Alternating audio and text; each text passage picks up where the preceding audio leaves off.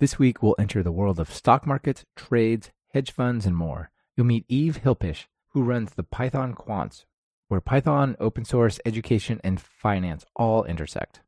This is Python in Finance on Talk Python to Me, episode 120, recorded June 1st, 2017. Developers.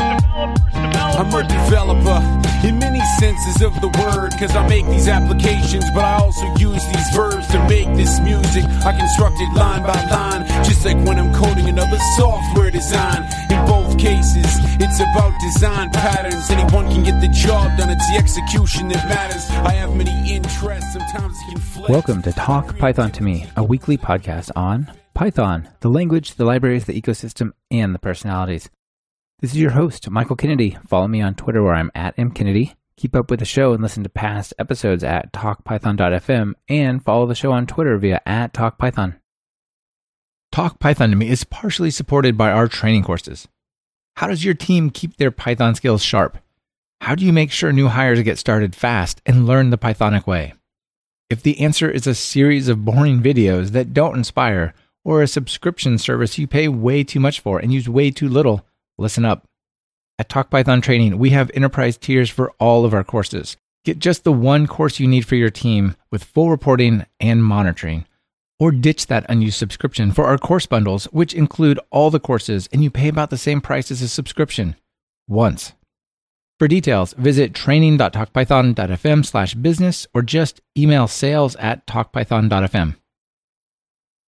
Eve, welcome to Talk Python. Well, thank you. Thank you for having me, Michael. It's great to have you on the show, and I'm really looking forward to learn about Python and finance. And in fact, it's been really fascinating to do the research to, find the questions and interesting things to talk to you about. So I'm really looking forward to talking to you about Python, finance, quants, all this kind of stuff.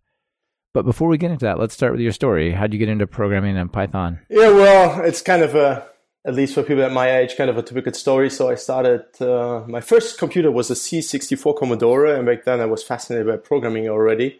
So it's a long time ago where I started doing basic. Back then also assembler, if you talk to younger people these days and you say that you've been doing assembler on a machine level, moving around bits and bytes, nobody, or almost nobody can imagine it anymore. But this is not actually how They might ask you, they might say, hey, is that the new JavaScript framework? I heard of that. Yeah, something like that, maybe.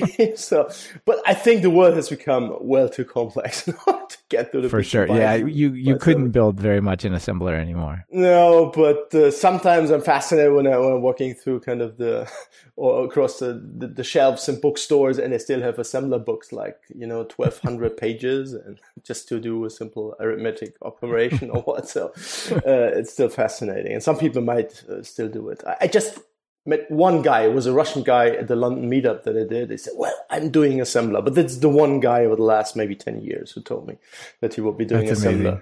Yeah.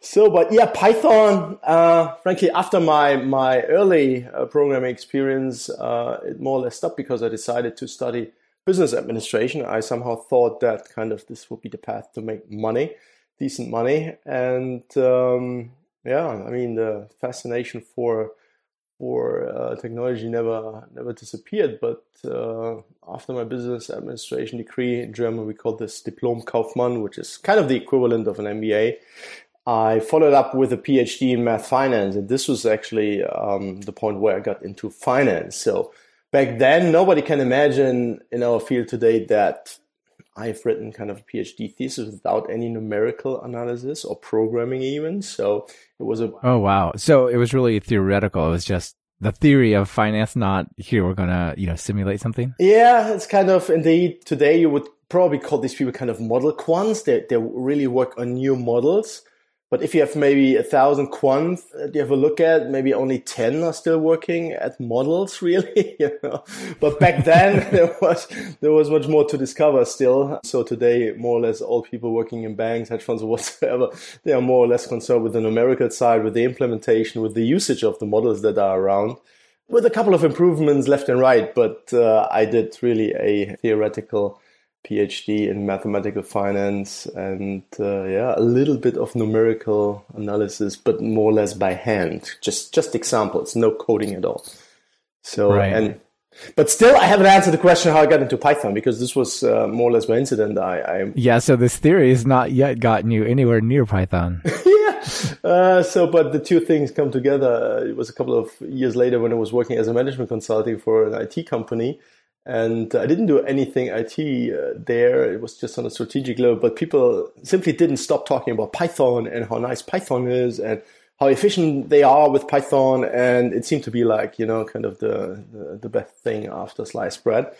And I had to look at it simply out of curiosity. So there was no real kind of need for me or whatsoever. But I said, well, this sounds so interesting. Maybe there's something in it for finance. And indeed, from the very beginning, I was convinced this is well more than 10 years ago, maybe 12, 13 years, maybe even 15 years ago.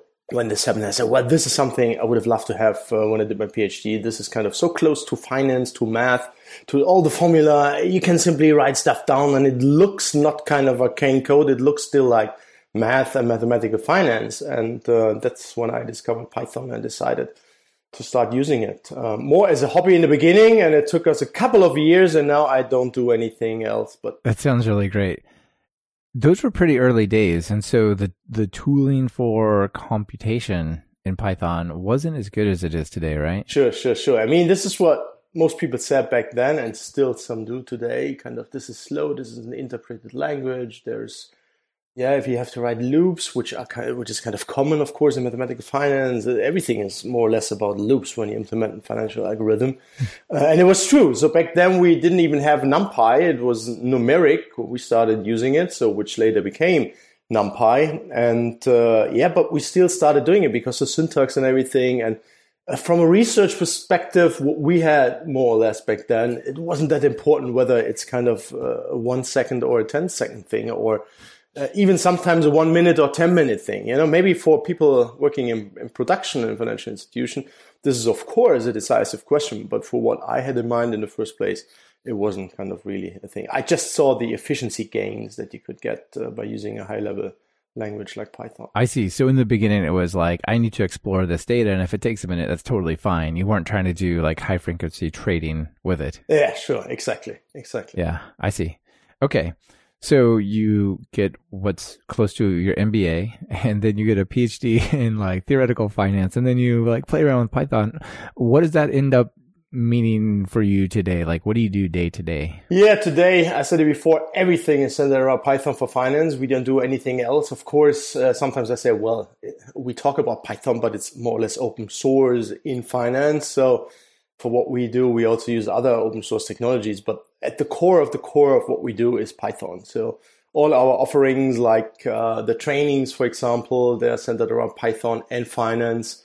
So we don't do, for example, any JavaScript training, nor do we do any kind of Python training for another industry. So it's really at the intersection of Python and finance what we do. And in these areas, we do events like our conference or a bootcamp series, which is called For Python Quants. I'm running a big meetup with 2,000 members in London called Python for Quant Finance. And we make currently mostly our living off training, online training.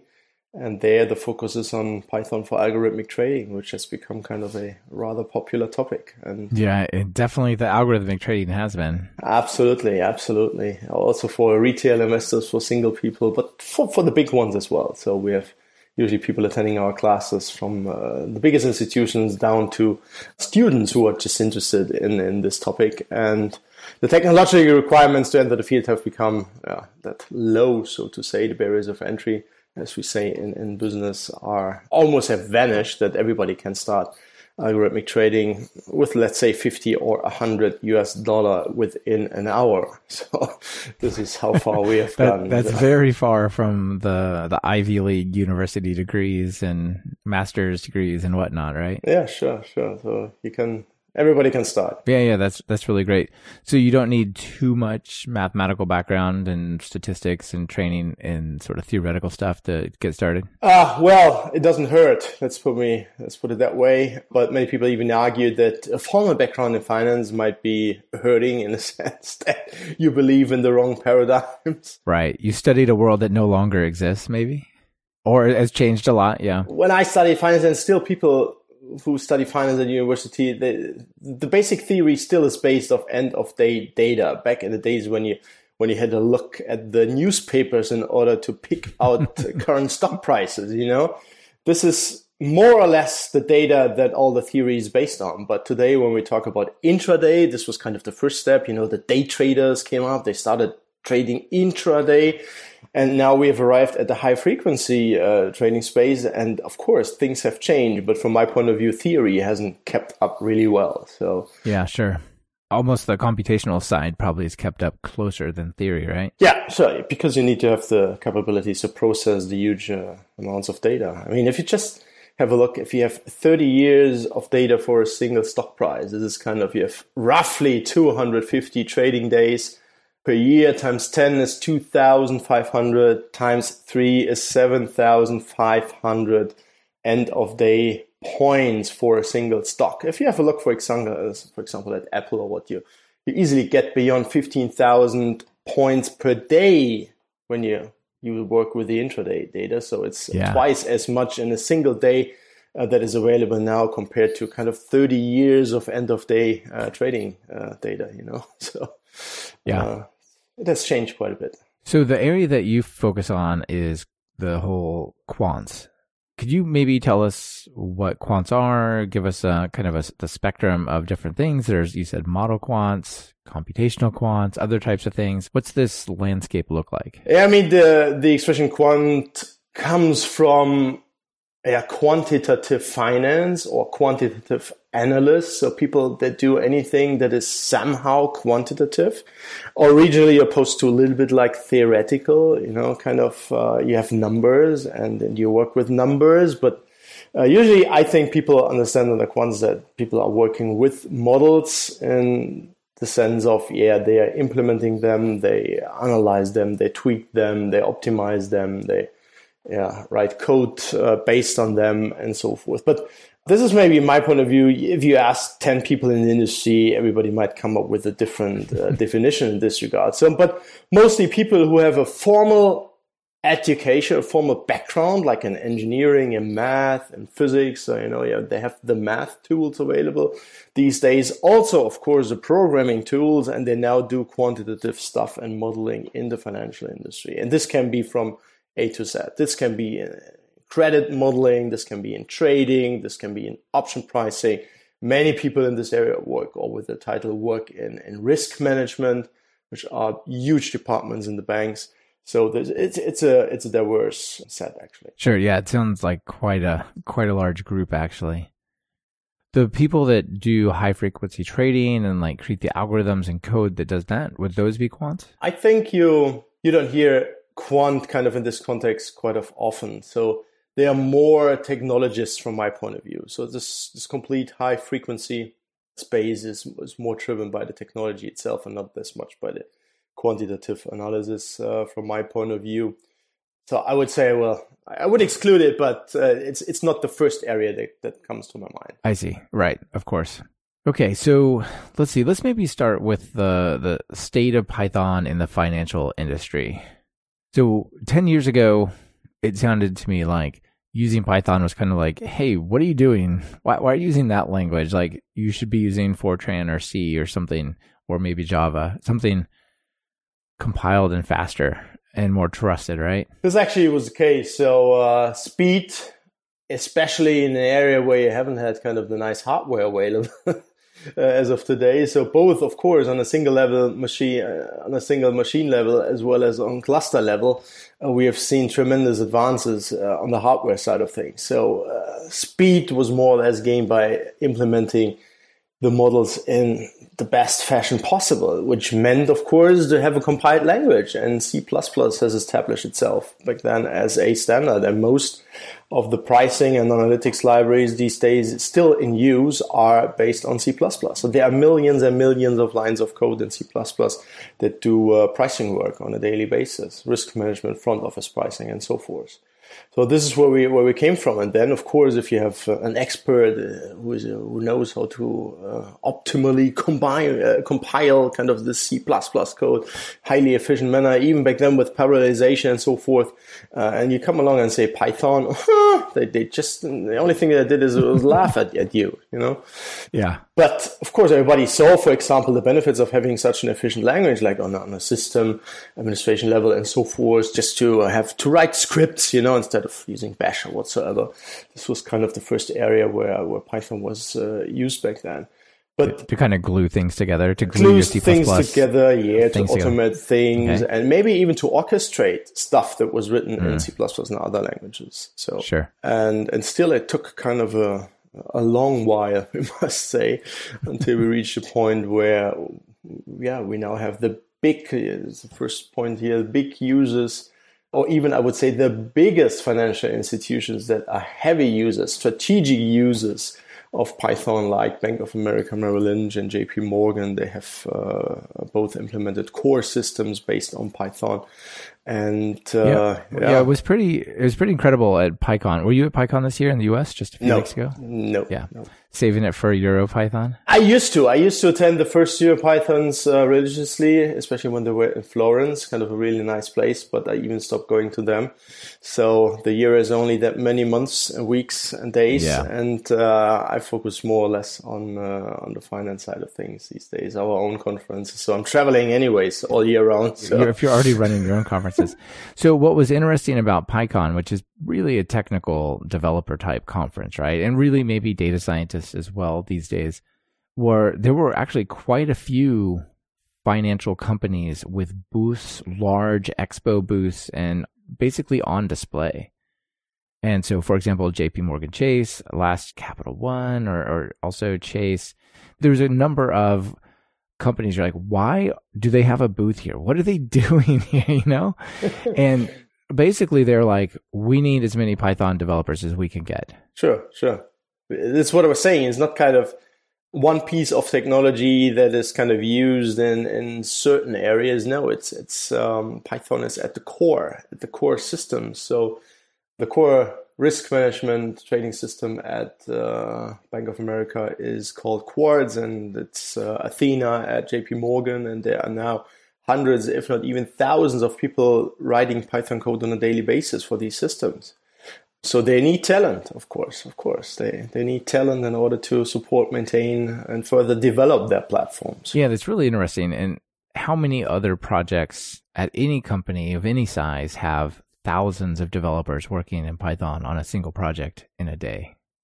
Not many. Right? Yeah, not many actually. I mean, but the banks have become technology companies anyway, so they have thousands of developers. I heard once somebody saying that Bank of America has more developers than Microsoft. I never followed up on that, but with a bank that has 300,000 people, you can imagine how many of them are doing technology these days, and they have budgets. They have IT budgets in the billions. So the bigger ones beyond 5 billion per year for IT only. So they're huge really technology companies. Yeah. Yeah. Another financial area that was using or still does use Python a lot is PayPal. So they use Python for many, many things. And they have one of their services that does real-time pricing for transactions and exchanges. That's running on Python and doing several billion requests a day. It was really interesting to see this move from, that's not going to be fast enough. You can't build real stuff with that, and so on, to now it's like at the center of some of these things. Yeah, sure. I mean, sometimes when you reach a bottleneck in a certain area, of course, you still have the option to use another technology, and that's the beauty of it. If you go the Python route, it's not that you have only Python available. It's so easy to interface with C++, C code, other technologies in general that might be better suited for this particular task, so that Python is not a choice where you lose out on other things. So yeah, that's the right. decision there is always a good one because it's for sure really flexible. And you could just even call web services, right? All those types of things. Everything. It's a general purpose, really flexible language. And talking about performance, we now have also many, many interesting native performance technologies available. So especially interesting for the finance part there. So it's not that you need to resort to other technologies in order to get the performance. We have now lots to offer in this regard as well. This portion of Talk Python to Me is brought to you by Linode. Are you looking for bulletproof hosting that is fast, simple, and incredibly affordable? Look past that bookstore and check out Linode at talkpython.fm/Linode. That's Linode. Plans start at just $5 a month for a dedicated server with a gig of RAM. They have 10 data centers across the globe, so no matter where you are, there's a data center near you. Whether you want to run your Python web app, host a private Git server, or even a file server, you'll get native SSDs on all the machines, a 40 gigabit network, 24/7 friendly support, even on holidays, and a 7-day money-back guarantee. Want a dedicated server for free for the next 4 months? Use the coupon code Python17 at talkpython.fm/Linode. Do you know of some interesting stuff going on? Are like people using GPU clusters to try to make things fast, or like anything you can talk about there? Yeah, sure. I mean, this is around since they started using GPUs as GPUs, so general purpose GPUs ever since. But in the beginning, there was kind of the major problem that the working memory was typically too small to do something significant. So when you think, for example, of kind of a Monte Carlo simulation, which is the numerical method of choice in risk management and for many analytics tasks, for example, just to price a simple American option. Now we're getting a little bit technical. By Monte Carlo simulation, there's a regression involved and stuff like that. You might, for a single option, you might need, I don't know, from a gigabyte upwards of working memory. And when you think that kind of banks like Morgan Stanley, they typically have 3 million open positions overnight. So you need to value and revalue 1,000 of times 3 million options. So this somehow illustrates what kind of the requirements are in terms of the hardware that you need. Then GPUs are kind of nice for certain tasks due to the massively parallel code that you can write, but other constraints like 32 bits and the working memory have been an issue. Now we see, of course, that the GPUs are getting bigger. Kind of, you get 12 gigs of RAM and so forth. So I would see that this will further improve the stuff that you can implement. But everything I was aware of course, all the big banks and everybody was trying to figure out what the potential is of GPUs, but I haven't seen it kind of deployed on a really large scale, in the sense that people in the industry, the big banks, and they are all still using kind of regular clusters with regular CPUs and lots of memory and all the stuff that you need in order to do our calculations there. Yeah, that's pretty interesting. Maybe the people who figured it out just don't talk about it. Which is possible, right? Yeah, usually. I mean, the finance industry overall is kind of secretive in a certain sense. Yeah, it's a little secretive, that understandably, like, hey, we found this amazing new algorithm where we make 1% on every trade that we do as a baseline. Tell us about that. Yeah, for sure. That's always what I say. If somebody finds it, they probably won't tell you. Yeah, exactly. Sure, but sure.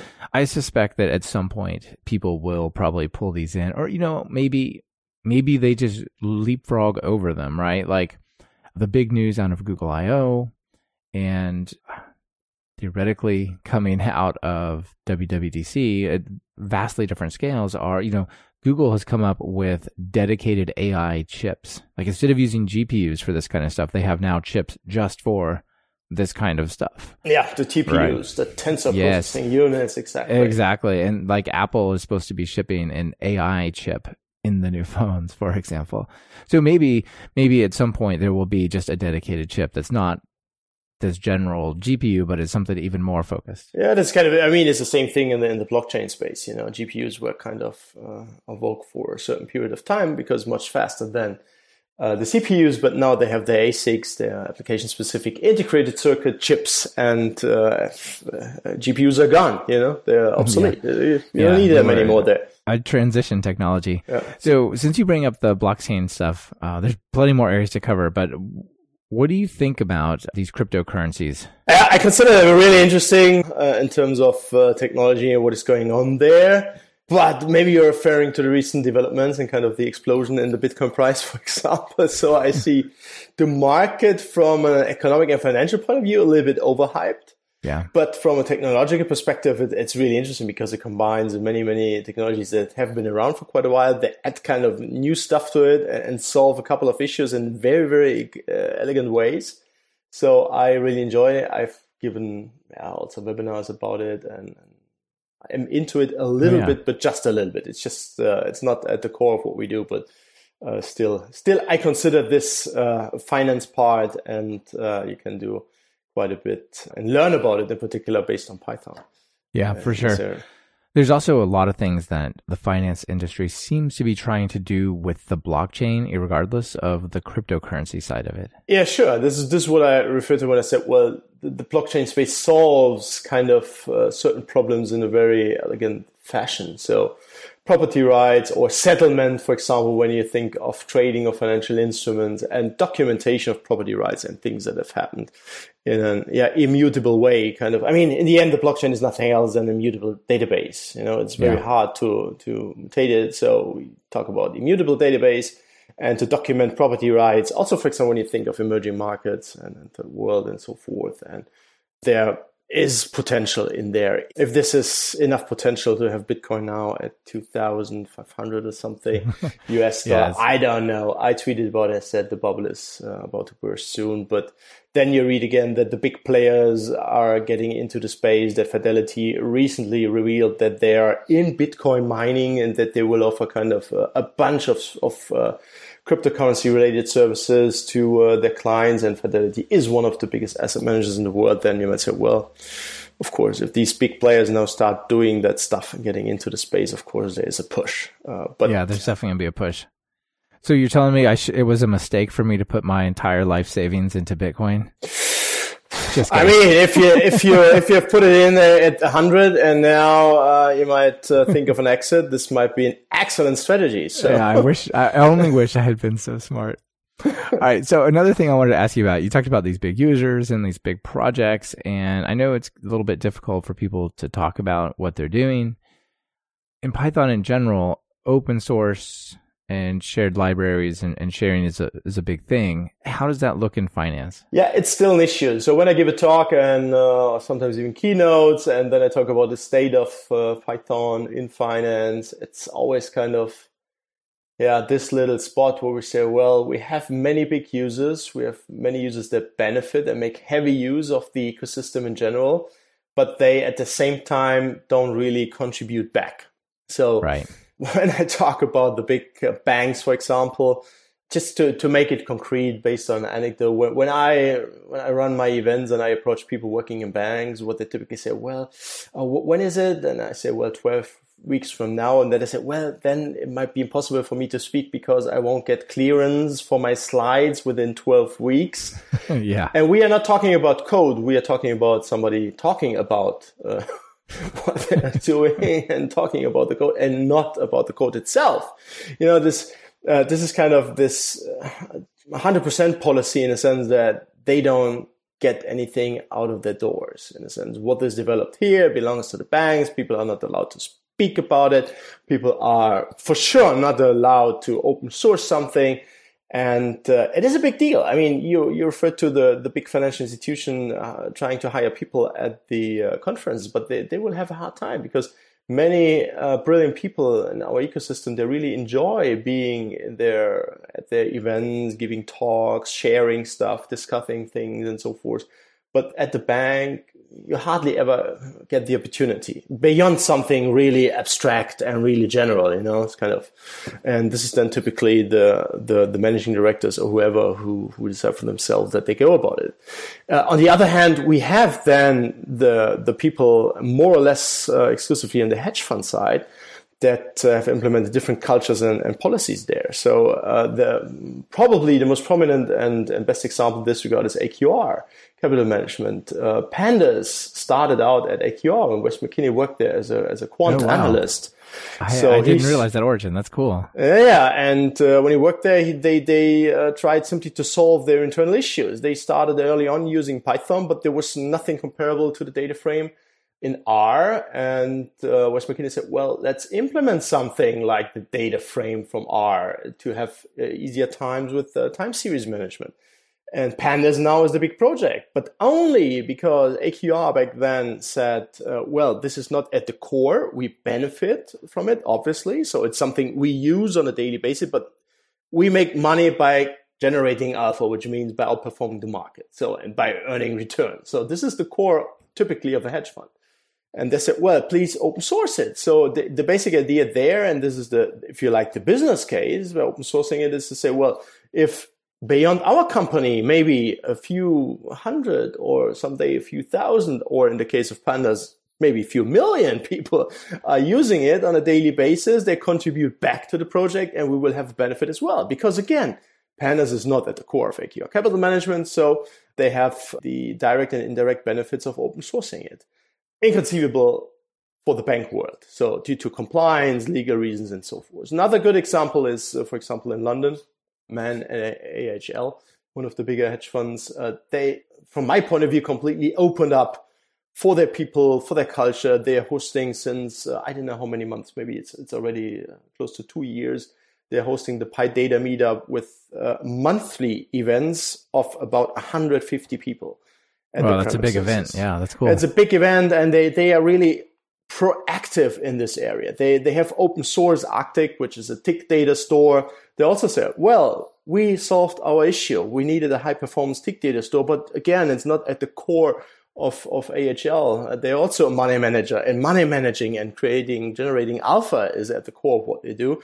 And they open sourced it. And I've had many speakers from AHL, sometimes even two, and the CTO at my meetup and so forth. They come and talk about it. They talk about the philosophy, kind of the change from other languages, other platform technologies to Python. And they know that in order to attract the most brilliant people, they need to open up and they need to embrace open source, not only as a technology, but also as a culture. It's really interesting to see how the hedge funds would operate differently. It seems like there's a lot more flexibility in sort of whatever that company decides, that those are the rules that go for the hedge funds, whereas the big banks are very conservative. Yes, they are, but this is driven by legal and compliance. You know, if you have like Bank of America, if you have hundreds of thousands of people employed, it's hard to make exceptions, you know, because how do you go about exceptions? It's much easier to say, well, 0% or 100%.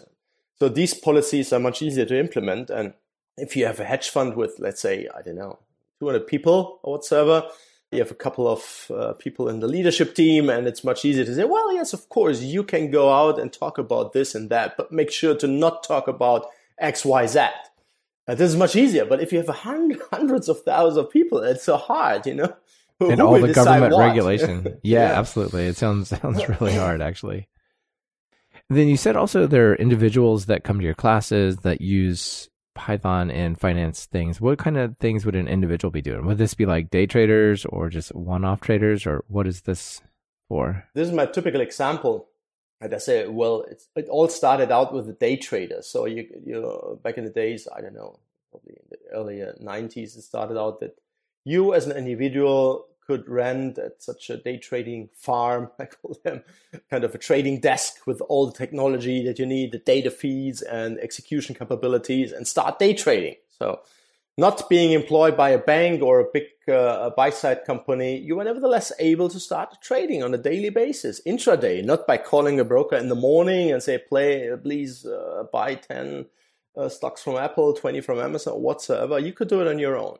This was kind of the first wave. And now, I said it before, with all the programmatic APIs offered by the online brokers and so forth, I can sit here, if you would have a webcast, and I would fire up my shell or my Jupyter notebook. I would fire up the trading thing, and within minutes, I would start trading. And minutes later, I would stop trading. So it has come to the desktop, to the notebooks. Just need kind of a current machine and kind of a decent internet connection. That's all you need to get started in this space as of today. So it's really fascinating to think of someone firing up a Jupyter notebook and trading from it, but it makes perfect sense.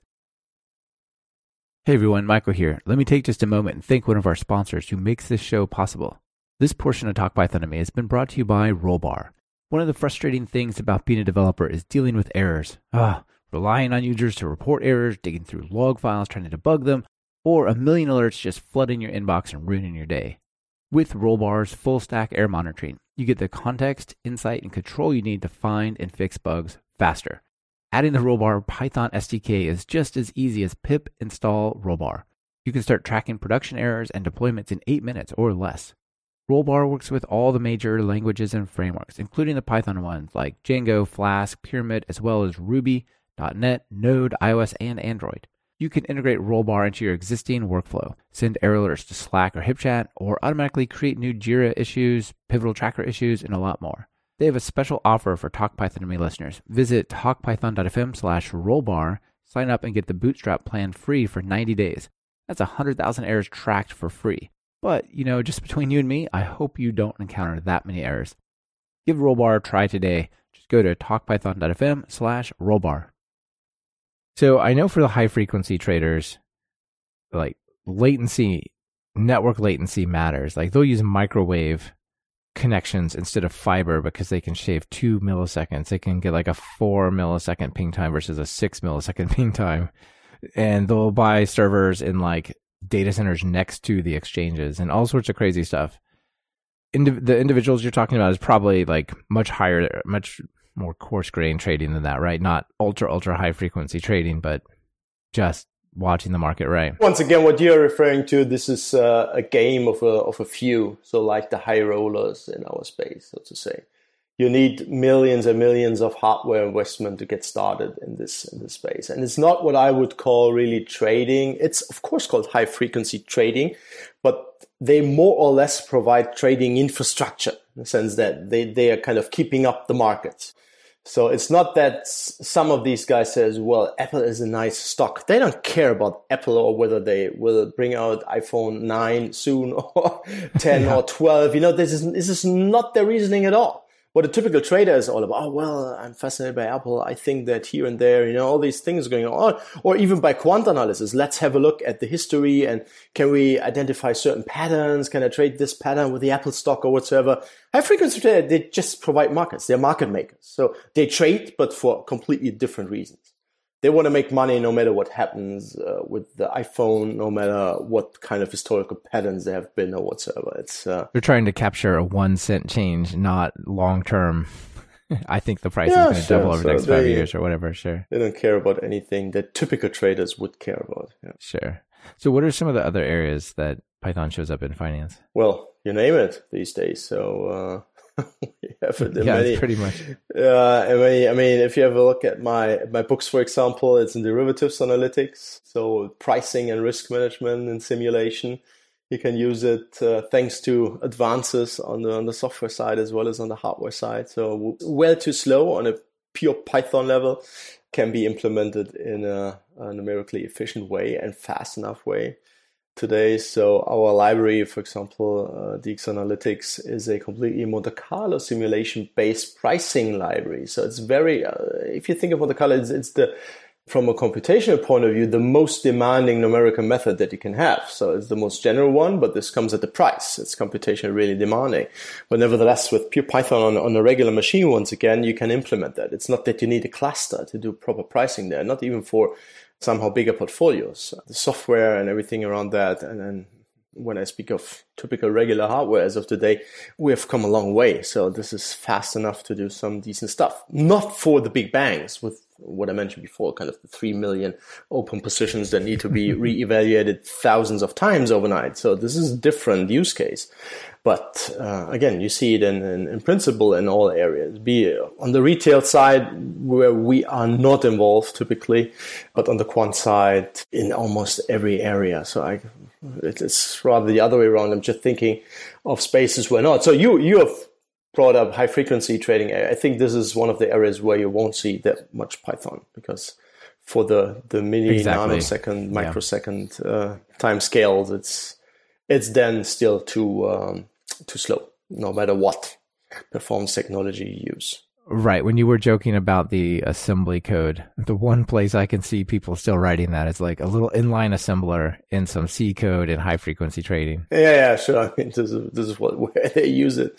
When they get to the hardware level, for my thinking, this is a hardware game, this high frequency space. Yeah. More than a software sure. or financial theory game or whatsoever. So I want to dig into your quant platform and your DX analytics library, but maybe give us like a broad view of the popular libraries, in computation. We have NumPy and Pandas. What does that look like in finance? The quant platform's first thing you mentioned, back in the days where we started, it's kind of 3 years ago, thinking of the quant platform, what we wanted to provide was kind of an interactive financial analytics environment in the browser, because back then our major work consisted of working with bigger companies, financial institutions, and there was always kind of the issue of deployment.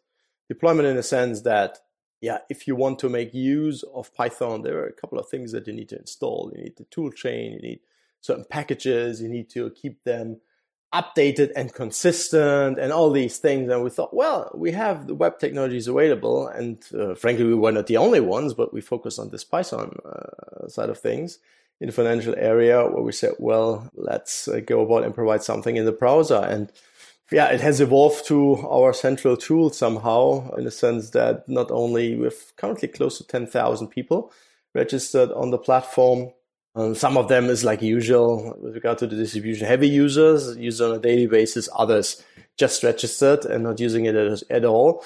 But for example, our students for the training programs, they find all the resources that we provide that they need on the platform. So thinking of training for us, it's kind of the delivery mechanism where we not only provide static content in the sense of text written there, a little bit of code, sometimes picture slides and so forth. You can think of training stuff in a regular way, but also the videos are provided there and the ability to execute it at the same time. So if we provide there a Jupyter Notebook, people just need to click and can watch the video, and alongside the video on the same platform, they execute the Python code that is shown in the video. So it's a fully integrated environment with all tools that you need for Python development and other languages as well. We have R and Julia kernels running on the platform, but Python is our focus, and I think this is why people come to the platform. Yeah. So that's the one thing on the one end, so to say. Yeah. Yeah, it's great. So basically, if you have a browser, you can do a lot of this computational stuff with no setup at all, right? And you can pick Python 2.7, Python 3,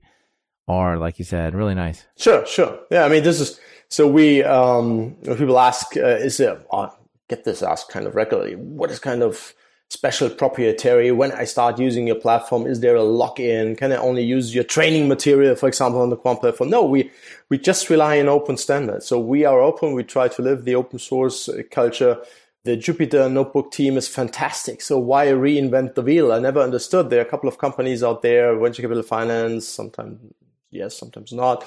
They have developed their own platform, Jupyter Notebook equivalent, I don't see a point in that. It's a fantastic tool. It's a fantastic team who's behind that, and we make use of that. So we adjust it a little bit for our purposes and try to tightly integrate it to the platform, what others do as well. So it's also nothing unique about what we do.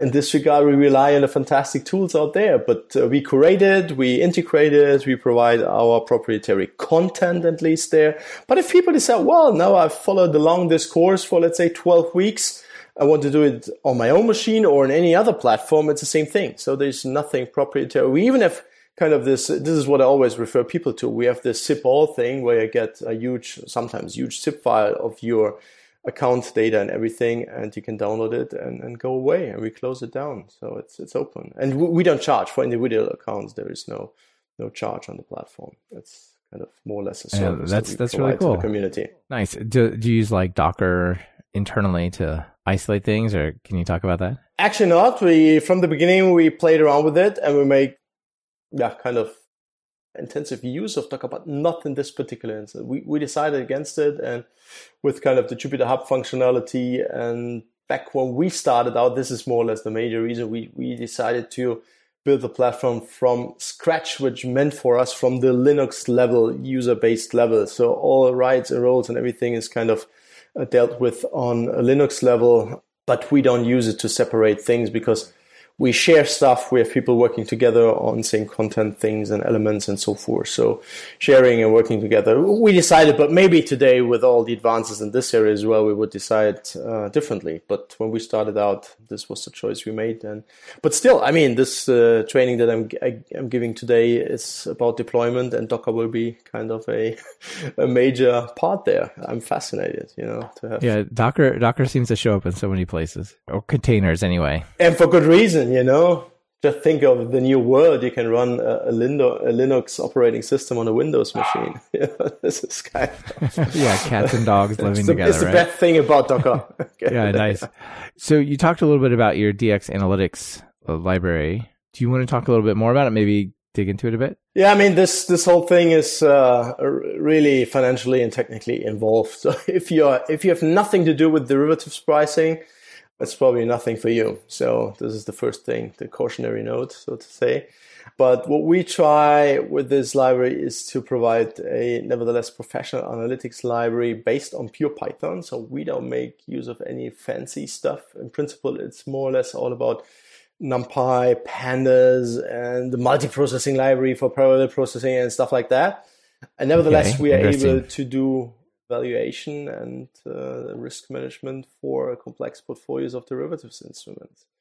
And it's all based on numerical method. We can calculate, estimate all the creaks on a portfolio level, on a single instrument level. Again, this is really involved, but people from our finance space, they might know and grasp what I'm talking about.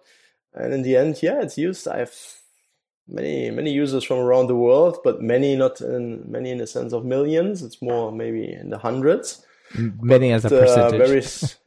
Many as a percentage, and it's even from. I'm in regular touch with somebody from, for example, from the SEC, who's making heavy use of it, the American regulation authority there. And other places, so it's in use. But again, this targets really, really a niche. So when we talk about Python for finance, which is a niche, this is the niche of the niche. Sure, yeah, of course. But it still is like 215 GitHub stars. That's pretty awesome.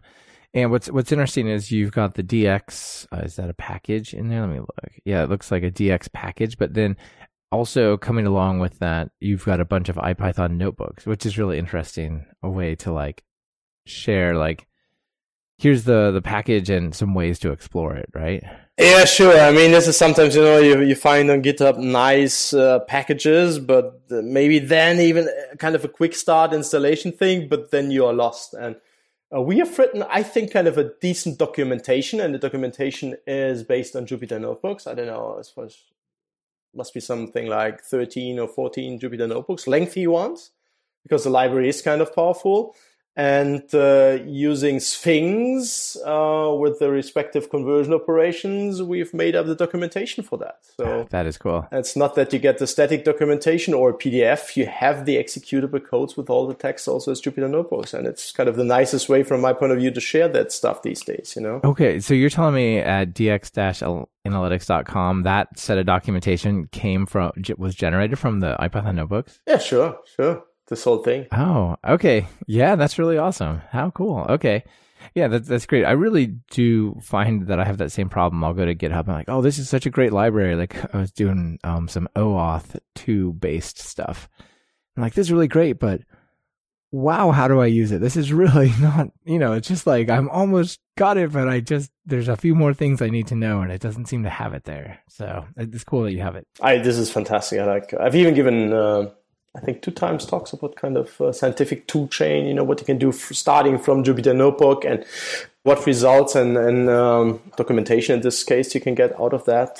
For example, my last book, List of Volatility and Variance Derivatives, was written from the first sentence to the last one in Jupyter Notebooks.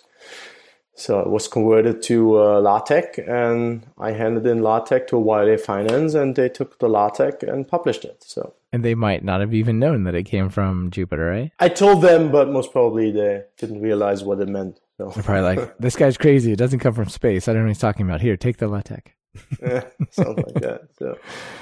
Nice. So some of the other stuff you got going on, you've got a boot camp. Is that right? Is this like like a 1 day, 1 week, 1 month? Like, what does boot camp mean? Yeah, it was just it ended 2 weeks ago, the last one. We do it twice a year. Once it's in autumn in London and once in May in New York. And we do 4 days. So this time it was from the 8th of May to the 11th of May in New York.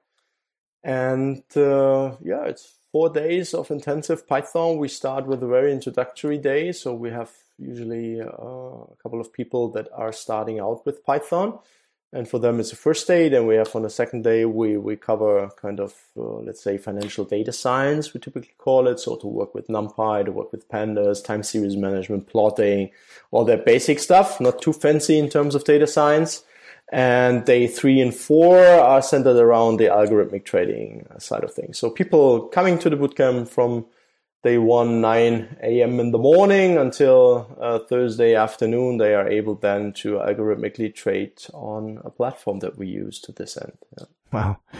That's pretty high speed acceleration from 0 to using it, but that's great, right? That also speaks to Python. Like if you did this in C++, it probably wouldn't be possible to do it that short. It would be a 4 months to 4 year exercise. Yeah. Exactly. And then you also run the Python for Quant Finance meetup, and that's in London? That's in London, exactly. We've grown the group to 2,000 people. It started out some 3 years ago.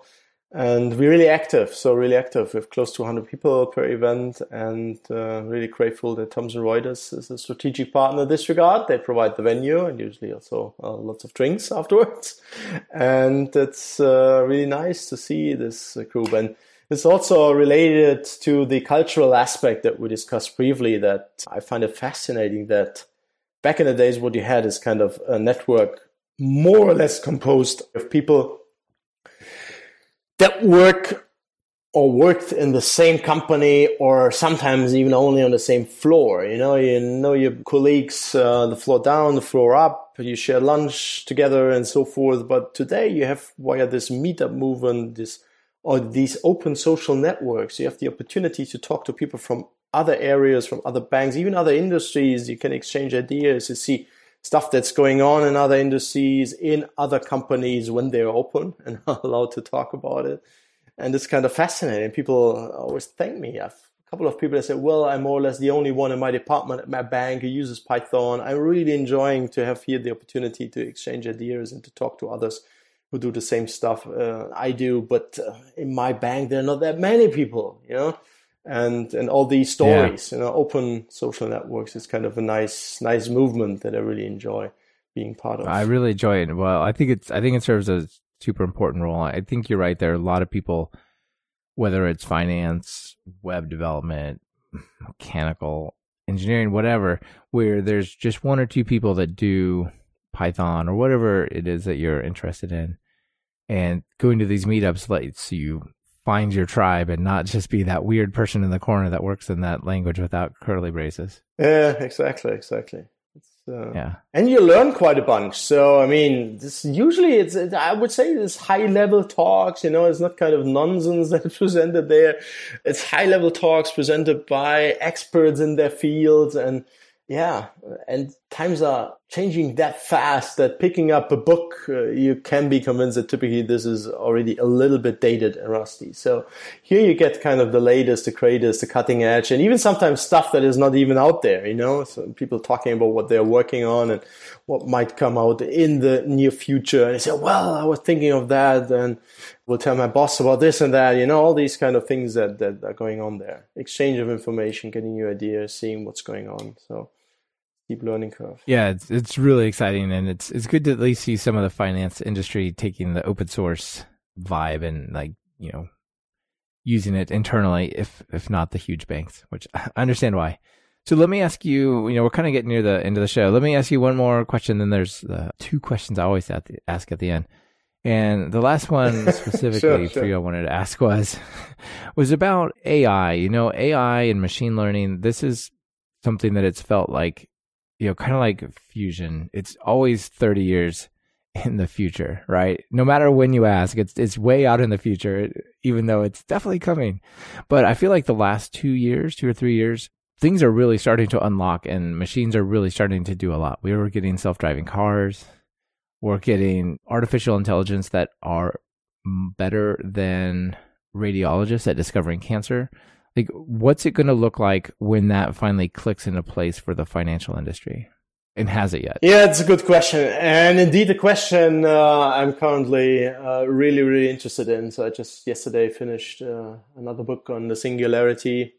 And in particular, the day before I gave my introductory webinar about our upcoming algorithmic trading certificate program, where I said, well, there are two things. So the one thing is that machine learning and algorithmic trading are not too different. Actually, they're more or less process-wise and from the approach the same thing. So you start out with data, algorithms, and hardware in both cases. You then have kind of this big step in between where you, at least in algorithmic trading or finance, you have this optimization, or you train a model, you have learning, you have deep learning, you do your testing, you do your validation. So this is the middle step. And the third pillar then is in machine learning, that you try to create predictions that are in line with reality, with the tastes of people, or to refer to your example, to have self-driving cars, and they say, well, now it's time to turn left, now it's time to turn right. And it's all about automation in the end. You know, you train these models not to have them sit around and to just give answers when you ask them. It's about automating things. A self-driving car is supposed to drive, so to do it on its own. And the same is true for algorithmic trading. The third step there is to trade. And to algorithmically trade in general means to automatically trade. So the two things are, from a conceptual point of view, more or less the same. So it's the same approach, same things, same algorithms these days that are used there. Maybe in finance we have a few others like rules of thumb, whatsoever. But from this conceptual point of view, it's the same thing. So this is the one area, not too different. And the second thing is that I'm convinced that before we see the general singularity, the day when kind of machines are taking over, in the sense that we will have beyond human level intelligence and maybe even consciousness built into a machine, we will see, let's say, niche or specific singularities. And even if you Google this up, there is kind of the expression of a financial singularity, which then means that the machines are making markets, are trading and doing all the things and are much better. I sometimes use the example when you read even papers from the 70s or whatsoever, research papers about models and so forth. They typically start with certain assumptions when they say, well, let's assume everybody acting in the market has complete information. So this is a typical financial assumption, complete information. In the model context means that nothing is unknown, hidden, or whatsoever. You know, if the market can go up and down, you know that it can go up and down. This is what is meant. But complete information in our age has changed kind of dramatically. And we will see machines, at least in the financial field, that will have something like complete information, in the sense that they will have everything that is out there that is relevant for a specific decision at hand. And for sure, we all know that we human beings are not really well suited to crunch, let's say, gigabytes or terabytes or petabytes of data to come up with an informed decision about that. And I myself have started kind of an internal research project where I've picked out from one online platform that provides historical data, so to say, for free. And even with the demo accounts, you can get the historical data I have. And I finished this process on kind of a cloud instance. I've collected all the data that they provide back to, 2001. 5-second data for all the instruments traded there. So this first step, you see, it's simple, and with a few bucks only, you are able to collect all the financial data that is out there. If you say all the relevant data, I would say, I don't know, probably not, because there's news and there's other stuff, but at least it's all the data. It's tons of gigabytes of data that you can collect there. And you have now the machines that are able to process this more or less in real time. So first, I would say AI and machine deep learning and all these nice technologies have changed the place anyways. So it's not kind of coming, it's there.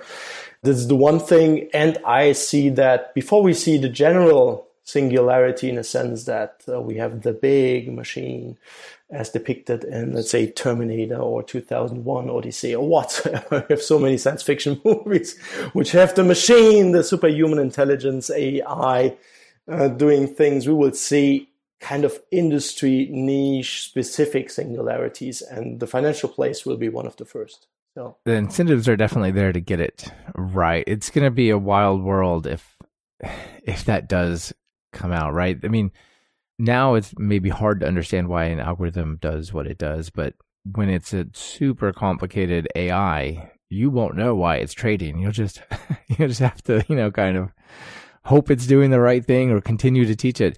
And then, you gave it this historical data, but as AIs get better at sentiment analysis, text speech understanding, visual understanding, sure. They could pull in all sorts of social data, all sorts of news data, real-time CNBC, CNN, MSNBC, look at all these news channels coming in and maybe capture a news event from the feed before it actually appears in the market, right? I mean, there's just amazing stuff there, yeah. Sure, there's this kind of, I'm a big fan of the show Person of Interest, where the whole background story is about such a machine. And when they talk about, there's this new machine coming up beyond the machine, it's called Samaritan, and when they talk about, do we give them access to the data streams, This is kind of, once you have the machine and the machine gets access to it, is exactly what you're describing, then these things might happen. And we have kind of reached a state where we can simply give access. So a real world example, one of my partners, I mentioned them before in the context of the meetup, is Thomson Reuters, and they just released the beta version of a Python wrapper for their new API. And the API, the new one, it's a multi-year project that they've implemented there, gives you programmatic access to the complete data universe of Thomson Reuters, which means all the historical data in structured form as well as in unstructured form, which means news, blah, blah, blah, as well as just stock prices on a tick data level, and to the real-time feed. So real-time news, real-time streaming data, and so to be able to provide programmatic access, this is one thing that we have reached already, And if you have the machine and you plug them together, strange things, amazing things, good things, bad things might happen. Many things. It's going to be an interesting time that we're going to live through, I'm sure. Yeah, I'm excited about it, especially in this algorithmic trading field, because talked about it. Barriers of entry are low, and you have the real markets. You connect to the market. It's not like kind of a physicist having pen and paper and thinking of the universe. You have the universe, and you can play in the universe. You can fly your spaceship through it. Just with your MacBook on your desktop and the internet connection, you're able to participate and to test your ideas and to work with the data and to collect all the data and to see what's in there. Fascinating. Yeah. All right. That's very fascinating. All right, let's leave it there for the show, but I have two more questions for you. You get out of here.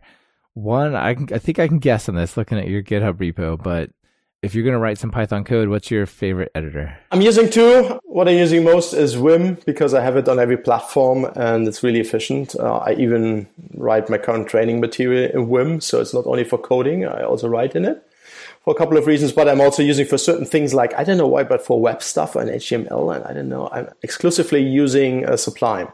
So I used to Sublime for many, many things, but it's now boiled down to a couple of certain things. But Vim is my favorite these days. All right, cool. And we now have over 100,000 packages on PyPI.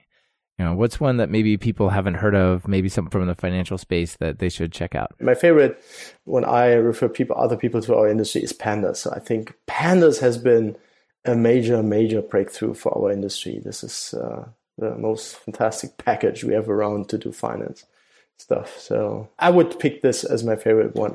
All right. Awesome. Definitely a good one. I didn't realize the finance origin, so that's cool to learn. Yeah. All right, so final call to action. People want to get involved in Python or finance for Python and apply their Python skills to it.